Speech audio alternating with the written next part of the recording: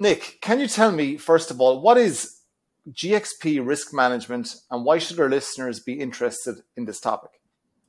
Yeah, so that's a great question and a great way to start this. So, risk management, I mean, in a really simple sense, is basically planning for, analyzing, assessing, and executing the process of controlling any kind of potential problem that might happen on your clinical trial. And I mean, you say GxP because similar process could be applied. Of course, the concepts and content are going to be different across the different GxPs. But the reason why it's important is it basically defines your organization's entire approach to GxP oversight.